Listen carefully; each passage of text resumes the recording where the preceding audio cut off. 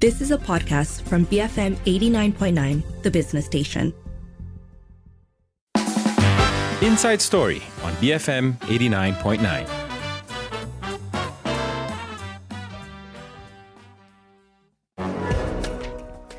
Good evening. This is Lee Chui Lin and Sharmila Ganesan.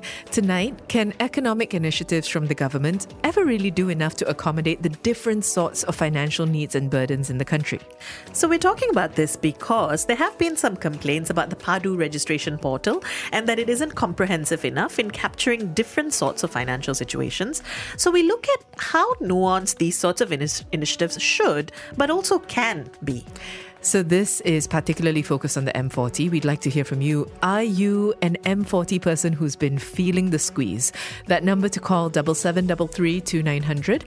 Tweet us at BFM Radio and send us a voice note or WhatsApp at our U mobile number 018 789 8899. This is Inside Story.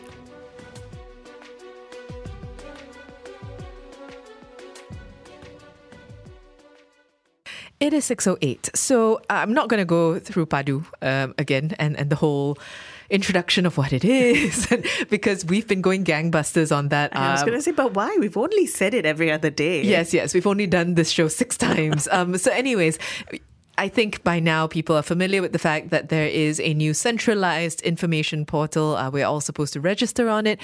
There have been some controversies. There have been some concerns around security breaches. Those have been resolved. It's been a whole thing. Now I think there's time to get into some of the more nuanced conversations because according to a report from Bernama, there have been complaints, particularly among single M40s, and those who have heavy responsibilities, that the fields within the PADU registration portal are simply not comprehensive enough and that they need to be improved. And this is particularly related to details around things like total dependence and what the term household covers. So the example given by that Bernama article, and I'm just sort of summarizing it, says something like, if you are an M40 individual, right, and perhaps you don't necessarily live at home with your parents, but you may be on paper earning an M40 salary. And if you live on your own, then that's your household.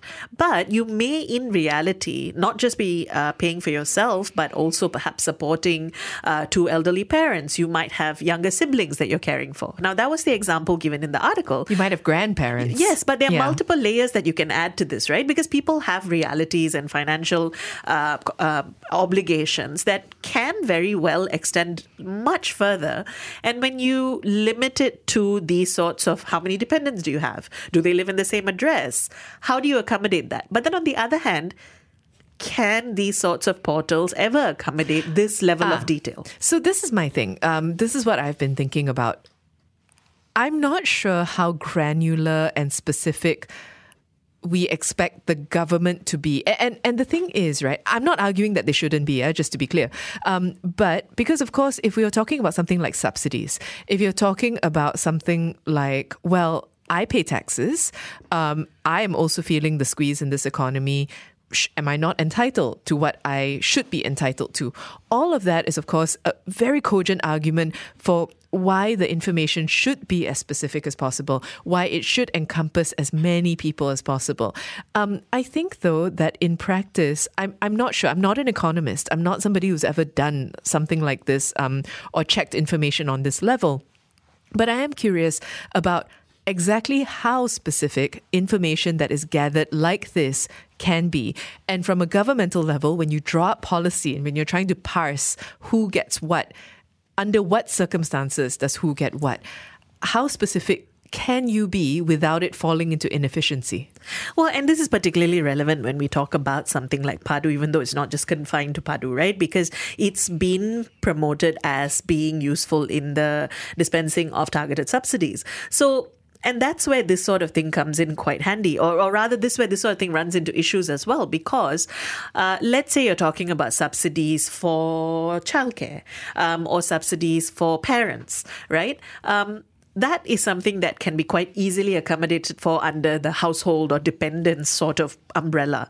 But what about elderly parents? What about siblings in the examples that we used? How does a person who is single, who may be bearing the burden of paying for these, these family members, how will you be available? How would you make yourself known and say, well, I deserve a subsidy for this as well because I'm also a breadwinner for a family. It's expanding the definition of dependence outside of immediate family in some ways, or outside of traditional bounds, right? And that can be very tricky, but I think it's also necessary to accommodate the realities of most people's financial situations. So let us know. We're talking today about a report that has pointed out that there have been complaints from people in the M40 bracket about how the fields within Padu simply do not accommodate their financial realities. And we wanted to hear from you. Are you somebody in the M40 or even, I guess, the bottom T20 who's really been feeling the squeeze, who has a lot of responsibilities? That number to call, 77332900. Send us a voice note or WhatsApp, 018-789-8899. Tweet us at BFM Radio.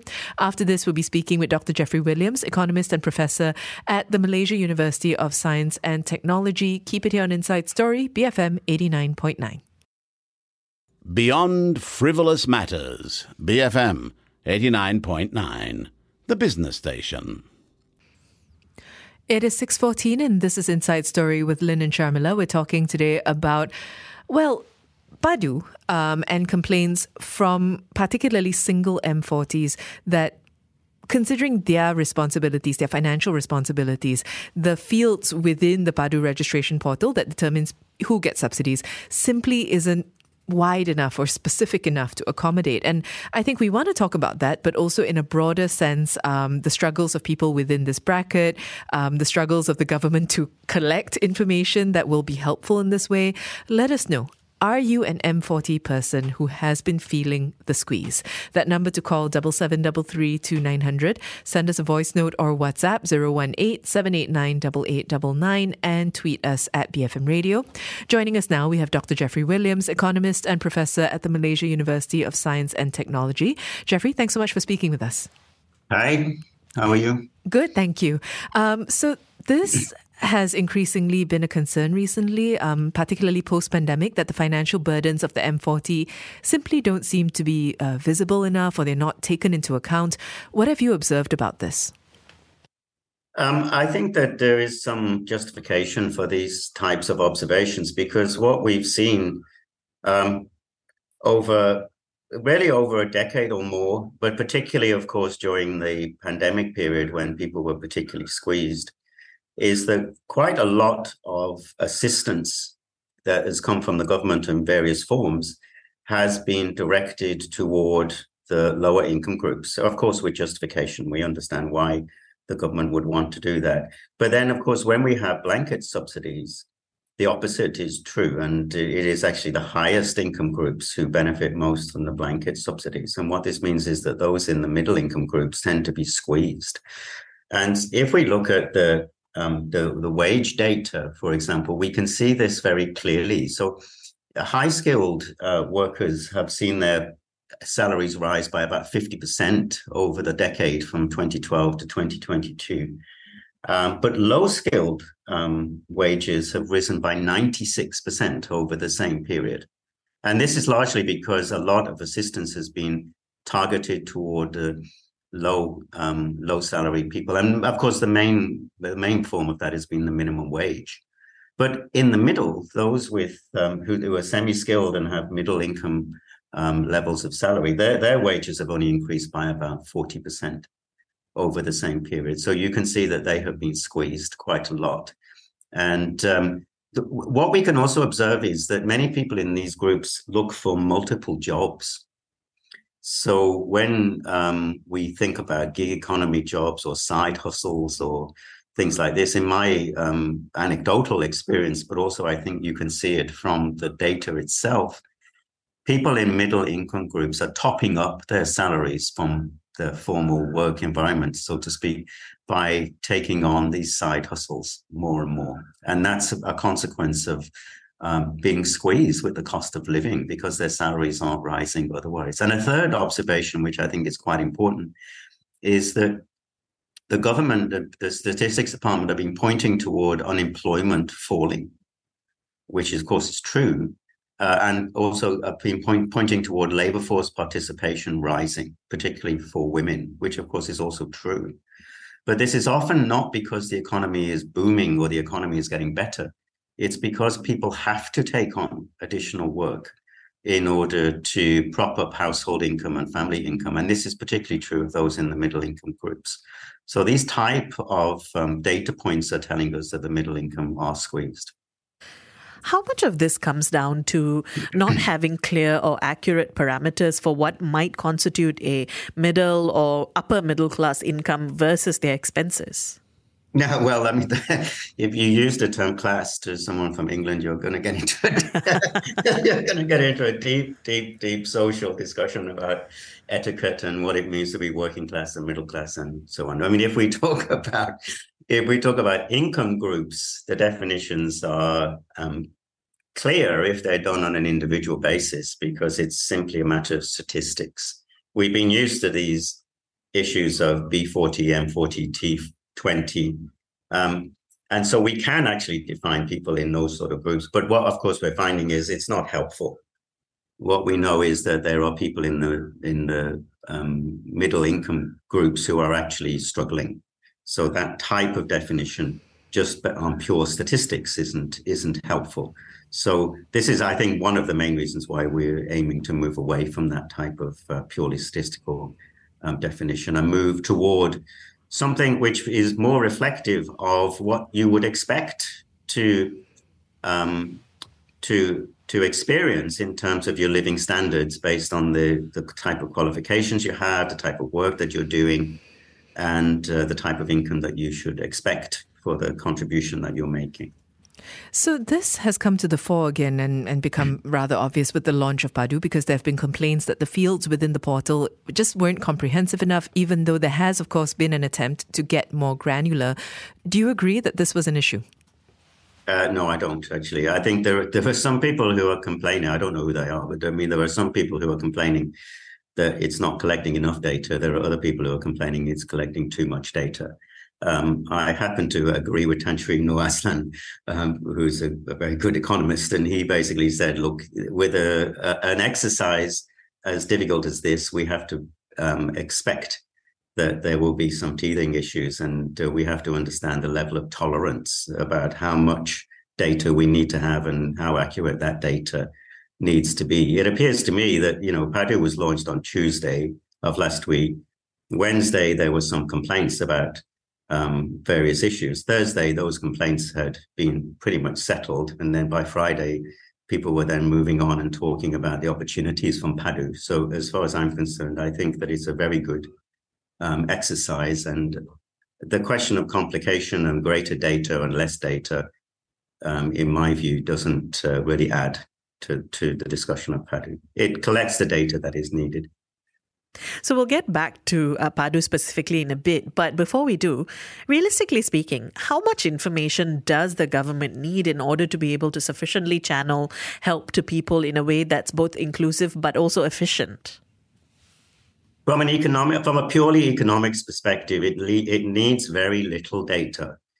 The first piece of data it needs is some estimate of what we think is necessary for you to have a decent standard of living. And this can come from various forms. So in Malaysia, we could have the EPF data from Belanjawanku. We can have the Universal Basic Income measure from Bank Negara, or we can have the poverty level data from DOSIM. And once you have that, as basically a measure of what people need in order to live a reasonable standard of living, then the only other piece of data that you need is whether they are earning above or below that level. And if they're earning above that level, they get on with their lives as normal. And if they're earning below that level, then they are eligible for some form of assistance. So it really is as simple as that, actually. So if we look at what Padu is taking into account, it's an individual's monthly household expenses, dependents, and cost of living according to location. This is not, we're moving away really from B40, M40, T20. How do you see this benefiting people and the specific kinds of aid that they can receive? I would hope that the type of welfare assistance that they're going to get will be more focused on their income. And it should be purely a question of what do they need to spend? In other words, what do they need to buy in order to reach a particular level of decent lifestyle? This is not an opulent level of lifestyle. It's just a decency level. And whether they have that on an individual basis or not. And that's, I think, one of the biggest benefits of it. The second is that it is done on an individual basis rather than on a household basis. And that helps to give people more agency and more, it empowers people much more, and it directs the money to them specifically, personally, which means that they themselves can make the choice as to how they want to spend it according to their own personal needs, which of course will include the needs of their family, but it won't necessarily be that the money goes to the head of the household, and that may not get down to the people who within the household who really need it. So the system should help to empower people much more by directing the assistance on a more individual basis. So actually, speaking of household, some experts have pointed out that there needs to be a change in the way we define those terms, right? Whether it's household or something like total dependence. What do you think about these terms being used as a gauge of a person's financial obligations? Well, the question of dependence, whether who are dependents and who are not dependents, is not just an economic consideration. It's also a social and cultural consideration. From an economics consideration, it's actually quite straightforward. Your parents are not your dependents unless they have no income at all. Then if they don't have any income, then yes, they would potentially be a dependent on you, but they could also receive income from the state, in which case that wouldn't necessarily make them a dependent on you if they have some other form of assistance. So I think that these issues do need to be considered, but in terms of changing definitions from an economics perspective, we are pretty clear what we mean.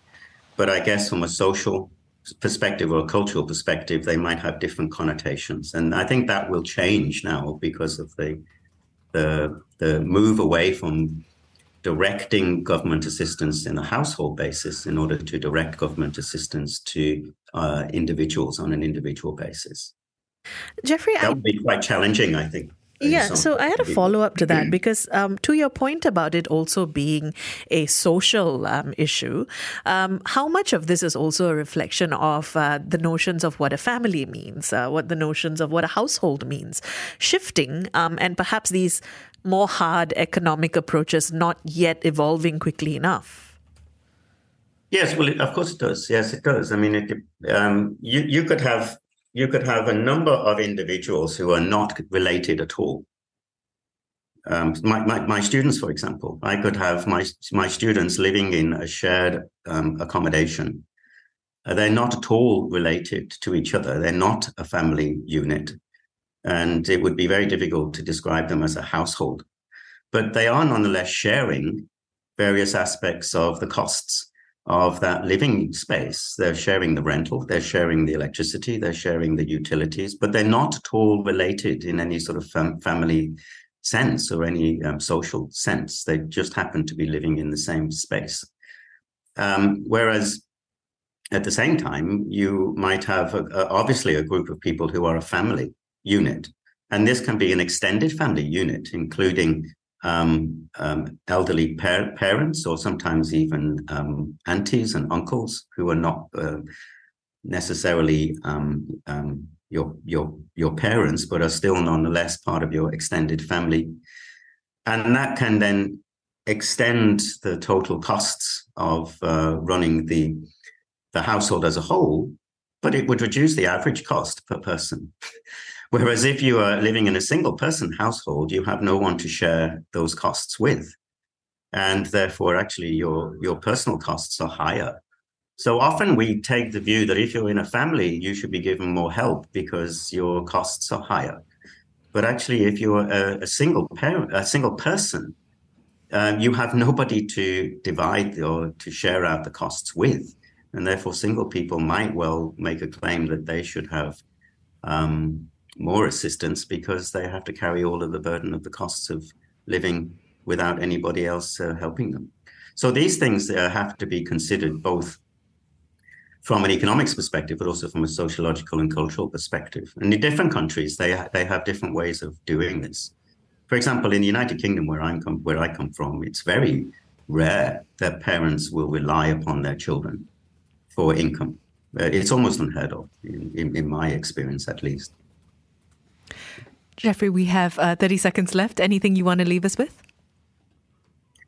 I think that the PADU system is going to change a great deal in terms of in terms of the way we look at how people are receiving or eligible for benefits and welfare. And I think that it's really important and very good that now we've moved on to this discussion, because this is really where the meat of the PADU system is, and it's really where the most interesting aspects of it are.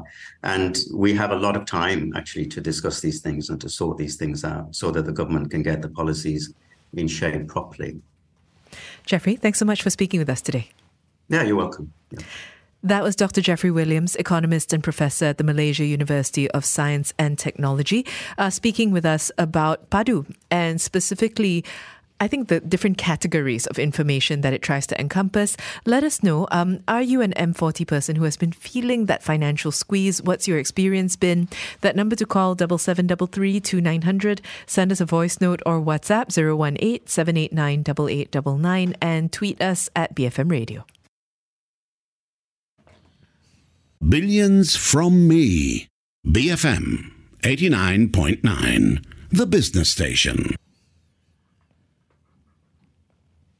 BFM 89.9. It is 6:52 and this is Inside Story with Lynn and Sharmila. And today we're talking about M40 things, M40 concerns. And this came after a recent report from Bernama where single M40 people, I mean, I'm actually kind of looking forward to not having to say M40 anymore because apparently we're phasing out these categories. But anyways, folks who belong in the middle income category who are single but who nevertheless have a lot of financial responsibilities were saying that PADU just does not give them enough avenues to accurately depict their financial situation. And so we've been asking you essentially, do you belong to the M40 group or, the upper T20, the lower T20, Yes. So that middle class, upper middle class group? Are you feeling that financial squeeze? Do you think PADU can kind of accommodate all these things? You can call 7733 2900. Send us a voice note or WhatsApp 018 789 8899. Tweet us at BFM Radio. We have a caller with us. We've got Zuriman. Zuriman, good evening. What are your thoughts? Hi, I am in the bracket of M40 and lower T20. But my point is that as a citizen, I have performed my duty by getting my monthly income deducted by LHDN, which is quite hefty, 25% or less. And furthermore, some of my salary also being carved out for my EPF. And then I have contributed to the nation on that part. And then my expenses, which is also, everybody is feeling the pinch of rising costs there and here.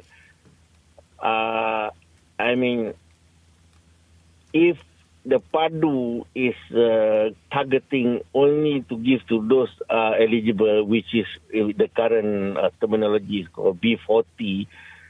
If the government is thinking to, not to say deny, but not to give any more to public at large, I think it's very unfair because I believe as a citizen, I've done my part and I have the right to enjoy the wealth of the nation. But if everything is just being focused to B40, there will be a scenario, there will be a situation whereby I believe, those who are M40 or the lower T20, if you compare to those B40, after getting all the necessary assistance from the government, actually they are better off than some of us who are trapped in the middle. That is my point. Zuriman, I'm just curious whether you've registered with PADU or whether you've tried to do that. I tried to do that actually, and I don't have any so-called technical issue facing me. But I did not complete it. Because then again, I think what will happen? Will they straight away, blacklist me from, for example, buying petrol at the subsidy rate, or straight away my TNB bill will be shoot up. That's my concern as a likely affected person. Zuriman, thank you so much for calling and for sharing. I think that these reflect likely how a lot of people feel, particularly with the impending removal of blanket subsidies. I think that it's very reflective of the kind of anxieties that we would have, considering we've lived with this blanket approach for so long. No, that's absolutely it, right? I feel that some of these concerns, and I'm not saying they're not even valid, because, actually, as Zuriman said, different people have such different experiences in terms of what their income goes towards. And if you're a tax-paying citizen, you do feel like, well, what are the benefits of being a tax-paying citizen? But I think some of this is also because we are just now coming out of a blanket subsidy system where we're kind of used to feeling a certain level of security, I think. And it can be quite daunting to think about, well, what does it mean to be able to to only be able to use non-subsidized petrol, for instance. We also have this from Fazli, who says, a little dark humour, government sayang B40 dan benci T20, tapi M40 dianaktirikan. So if you don't speak Malay, it's the government loves the B40 and hates the T20, but the M40 is the stepchild. The stepchild. Thank you. I was trying to figure out how to make a verb out of stepchilded, which doesn't work in English. Yeah, I mean, I actually think that this is a little bit of a feeling that comes through whenever you do our budget shows. We always have people who fall into the M40 category saying, well, once again, there doesn't seem to be anyone for those in the middle income group, or not enough that actually alleviates burdens. Okay, so I want to go back to what Zuriman started his call with, because he said, I contribute to the country. I've done my part. And I think that that in some ways is reflecting this feeling that Fazli is talking about as well. So, and what you mentioned, what do I get out of it? So this is what I've been doing this whole time. This is what I've been endeavoring to accomplish. But what do I gain?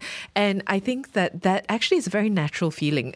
Of course, I think most of us believe in helping people who are less fortunate. We understand that there is a need for that to happen.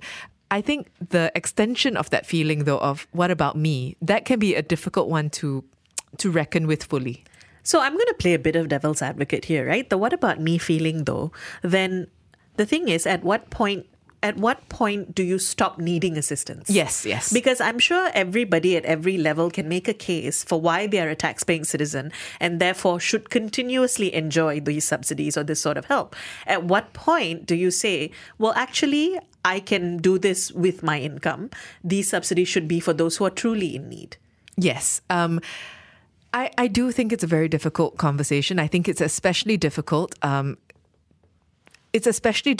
talking about it with city cost of living, with urban cost of living. So there are some particularities to being from here or living here that make it, I think that adds some nuance here. So tell us, we're talking today about the M40. Do you belong to this category, this bracket? Do you feel sufficiently supported by the government, especially with the Padu rollout? Let us know. That number to call is 77332900. Send us a voice note or WhatsApp 018-789-8899. Tweet us at BFM Radio.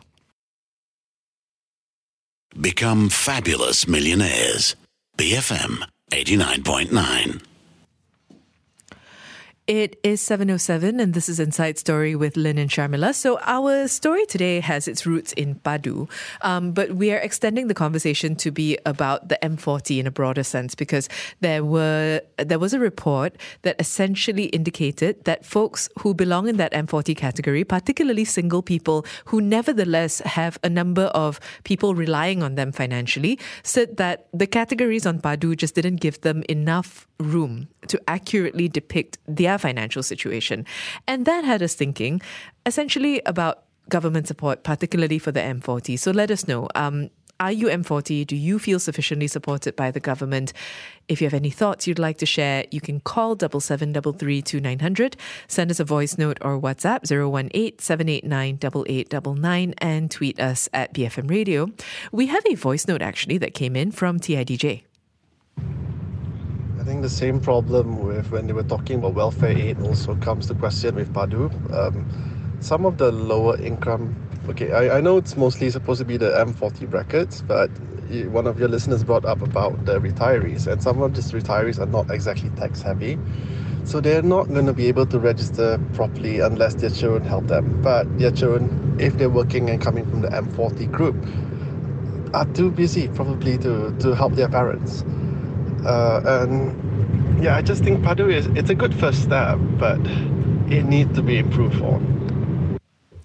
TIDJ, thank you for that. So I think that point about tech savviness and whether that is a gap that has been sufficiently bridged is a good one, particularly. This is always the thing, right? Particularly if we're going to be talking about centralization and moving everybody towards getting on that platform. I agree. I mean, it is perhaps an adjacent point, but I do think it is important when we're talking about getting buy-in that people need to see Padu as a tool, not just that is helpful for them, but one that is easy to access. And that actually is something we covered on our show when we talked about Padu. Dr. Rachel Gong, in fact, talked about it. We have Benjamin who says, when you have more than what you need, build a longer table, not a taller fence. Tax should be used for nation building, not for each of us to maximize in terms of subsidies and rebates. Instead of us fighting amongst ourselves on who should profit the most from the tax system, we should concentrate our efforts on making the country a better place. Hold elected representatives accountable, don't tolerate corruption, question wasteful government expenditure. Why fight among ourselves for breadcrumbs when we can achieve much more than that? Benjamin, I like that a lot. I think it is true that often these conversations can feel like we're pitting group against group. I was, in fact, saying to Lynn during the break how talking about middle income concerns can often leave even middle income people feeling guilty about highlighting those concerns because, there's this tendency to say, well, who am I to talk about my financial difficulties when there are people who are much worse off, right? But I think you're right that the reality is that actually the people we should be holding account, things like government expenditure, corruption, are things we should be collectively calling out rather than, I suppose, on the one hand, looking at each other like the enemy, but on the other hand, also thinking of the tax system as somehow owing us something.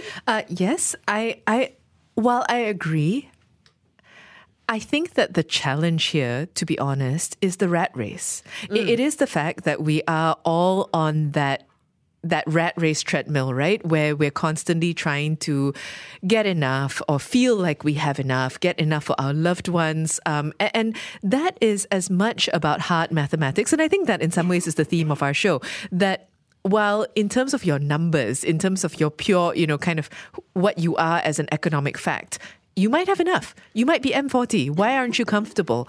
The truth of how you feel existing within that bracket is quite another thing. You could be, according to the government, comfortable, right? You're in the middle. But your lived experience of it is quite different. And I think that feeling that tightness, that financial tightness throughout, is what keeps people from being able to live to your higher ideals, Benjamin, which I agree are what we should be aspiring to. It's just tough. Well, the rat race actually then goes back to the larger problem of a lot of this comes down to, are people making enough? Have our incomes kept apace with what things cost? And it's a boring and not great argument to keep bringing up. But actually the truth is we haven't. People are still earning far too little to contend with how much life costs, like you said, especially in urban spaces these days. So we have, let's see, okay. We've got this from Nick who says, people who believe they're M40 will realize they are actually T20. I heard that if you're paying taxes, then you are likely already the T20 or upper M40. Is that true? Okay, there are a few separate thoughts here. I'm just going to answer, I think, firstly, the second part of the question. So if you are paying taxes, that does not necessarily mean that you are T20 or upper M40 actually by any stretch of the imagination. No, because actually yes, I agree that there are many people who don't fall under the tax-paying base because their income is low. They just never had to pay tax. I just looked it up. So the minimum is $34,000 a year net after deducting EPF. So in other words, the monthly salary of an individual income taxpayer begins at about 2008. So 2,833. So no, definitely not upper M40. Yeah, but also the thing is, we do have actual data that those who technically fall under the M40 would instead fall into what we are increasingly calling the B60. That's something that we've started talking about more and more, alongside arguments of how these categories don't really depict the real picture on the ground. Yeah, but Nick, I understand what you're saying. I think that you're talking about people who are probably earning, say, 8 and up. If I just had to attach a number to it. Where they live on that cusp of M40, T20, and how that, I think we often hear from people within this category, but I would suggest actually, if you haven't yet read the article that we're referring to, the one that from Banama, it actually kind of lays out quite clearly how somebody could technically belong to that category, but also after all monthly expenditures are out, particularly including the people who depend on them, say their parents or their siblings, they might be left with not a lot. So I think that's where that's coming from, that feeling. Yes, and that's actually what leaves people feeling like they're unsupported, right? In fact, somebody on Twitter, a 1337 Queen, to our question about do you feel sufficiently supported by the government, just replies, what support? Yeah, I think you're not alone there. Keep those thoughts coming. We want to hear from you. Are you in the M40 category? Do you feel sufficiently supported by the government in terms of what they currently offer, whether it's subsidies or, financial support, just anything in that vein? Let us know. You can call 77332900, send a voice note to 018-789-8899. You can send a WhatsApp there also, and tweet us at BFM Radio. Bias-free media. BFM 89.9, the business station.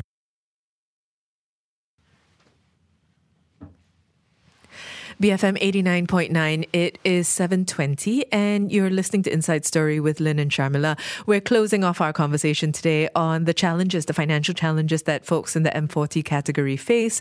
We're asking you essentially about that, particularly whether you belong to the M40 category and whether you feel sufficiently supported by government initiatives. You can call 77332900, send a voice note or WhatsApp 018-789-8899, tweet us at BFM Radio. We have a message from Anon.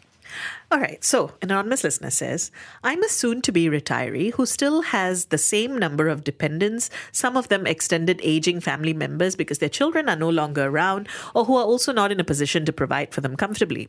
Such dependents are never tax exempted, and one less source of income to things definitely don't look good for everyone.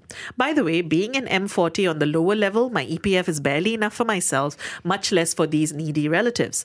Next on the agenda would be a lot of effort to convince my potential future employers that I'm still employable. I'm not looking to PADU to be able to help me effectively. It's about time the authorities also look to giving work opportunities that old workhorses like myself who want to remain in the workforce for as long as we're able. In short, why should there be a specific age to retire? All right, so that was a bit of a journey, and there are a few things really packed into that. Maybe we start with that point about wanting to continue working. Actually, this is something that we've talked about on the show a lot. And I think it's increasingly acknowledged that this is likely a reality for a lot of people, that folks are going to continue to need to work, maybe well beyond what they originally planned. So there is that. I don't know about why should there be a specific age to retire. I think that's maybe a deeper conversation and one that we can explore in more detail, because there are also conversations about fresher people in the workforce and opportunities and things like that. But that point about work opportunities and how the government can further incentivize that. Because we tend to see that come out in the form of tax subsidies, in encouraging companies to actually hire people, but it's also often in specific industries. Yes. So, Anon, actually, you did hit upon something that I thought was quite interesting, right? Because perhaps subsidies in the traditional sense is not something that is open to a person like yourself in the M40 that does have dependents but finds yourself unable to exactly accommodate these sorts of financial needs. But perhaps this is where the government could help in a sense, right? To be able to provide, if not work opportunities, perhaps opportunities for upskilling. That could be tax exempt or perhaps subsidized. Perhaps there are other ways in which these difficult times can be cushioned that isn't just about subsidizing your direct expenses. To your point, though, I don't think that this is in some ways, this is the quintessential sandwich generation story. Aging family members, children who are growing up but not yet in the workforce, who may be in higher education that requires more expenditure. There are all these things that are very... It's hard to paint a full picture. Actually, Anon's situation really does make me think about how increasingly difficult it is and going to be to accommodate non-traditional family structures. Yes, and I use the word for family quite intentionally because sometimes I have conversations with my friends about growing old together and moving in together. Retirement communes. Yes. So many people are talking about that. What about partners that don't ever want to get married, for instance? What does that look like in terms of who the dependent is? Who's going to care for them? And I know that we cannot expect the government to accommodate every type of need, but perhaps there is value in at least starting to think about it. Well, as our guest, Professor Jeffrey Williams, talked about earlier, we're at the meat of the conversation now. We're at the good part. And so maybe these are some threads that we will continue to explore in future shows. Thank you, everybody, for getting in touch today. You can call 77332900, send a voice note to 018-789-8899. You can send a WhatsApp there also, and tweet us at BFM Radio. You have been listening to a podcast from BFM 89.9, the business station. For more stories of the same kind, download the BFM app.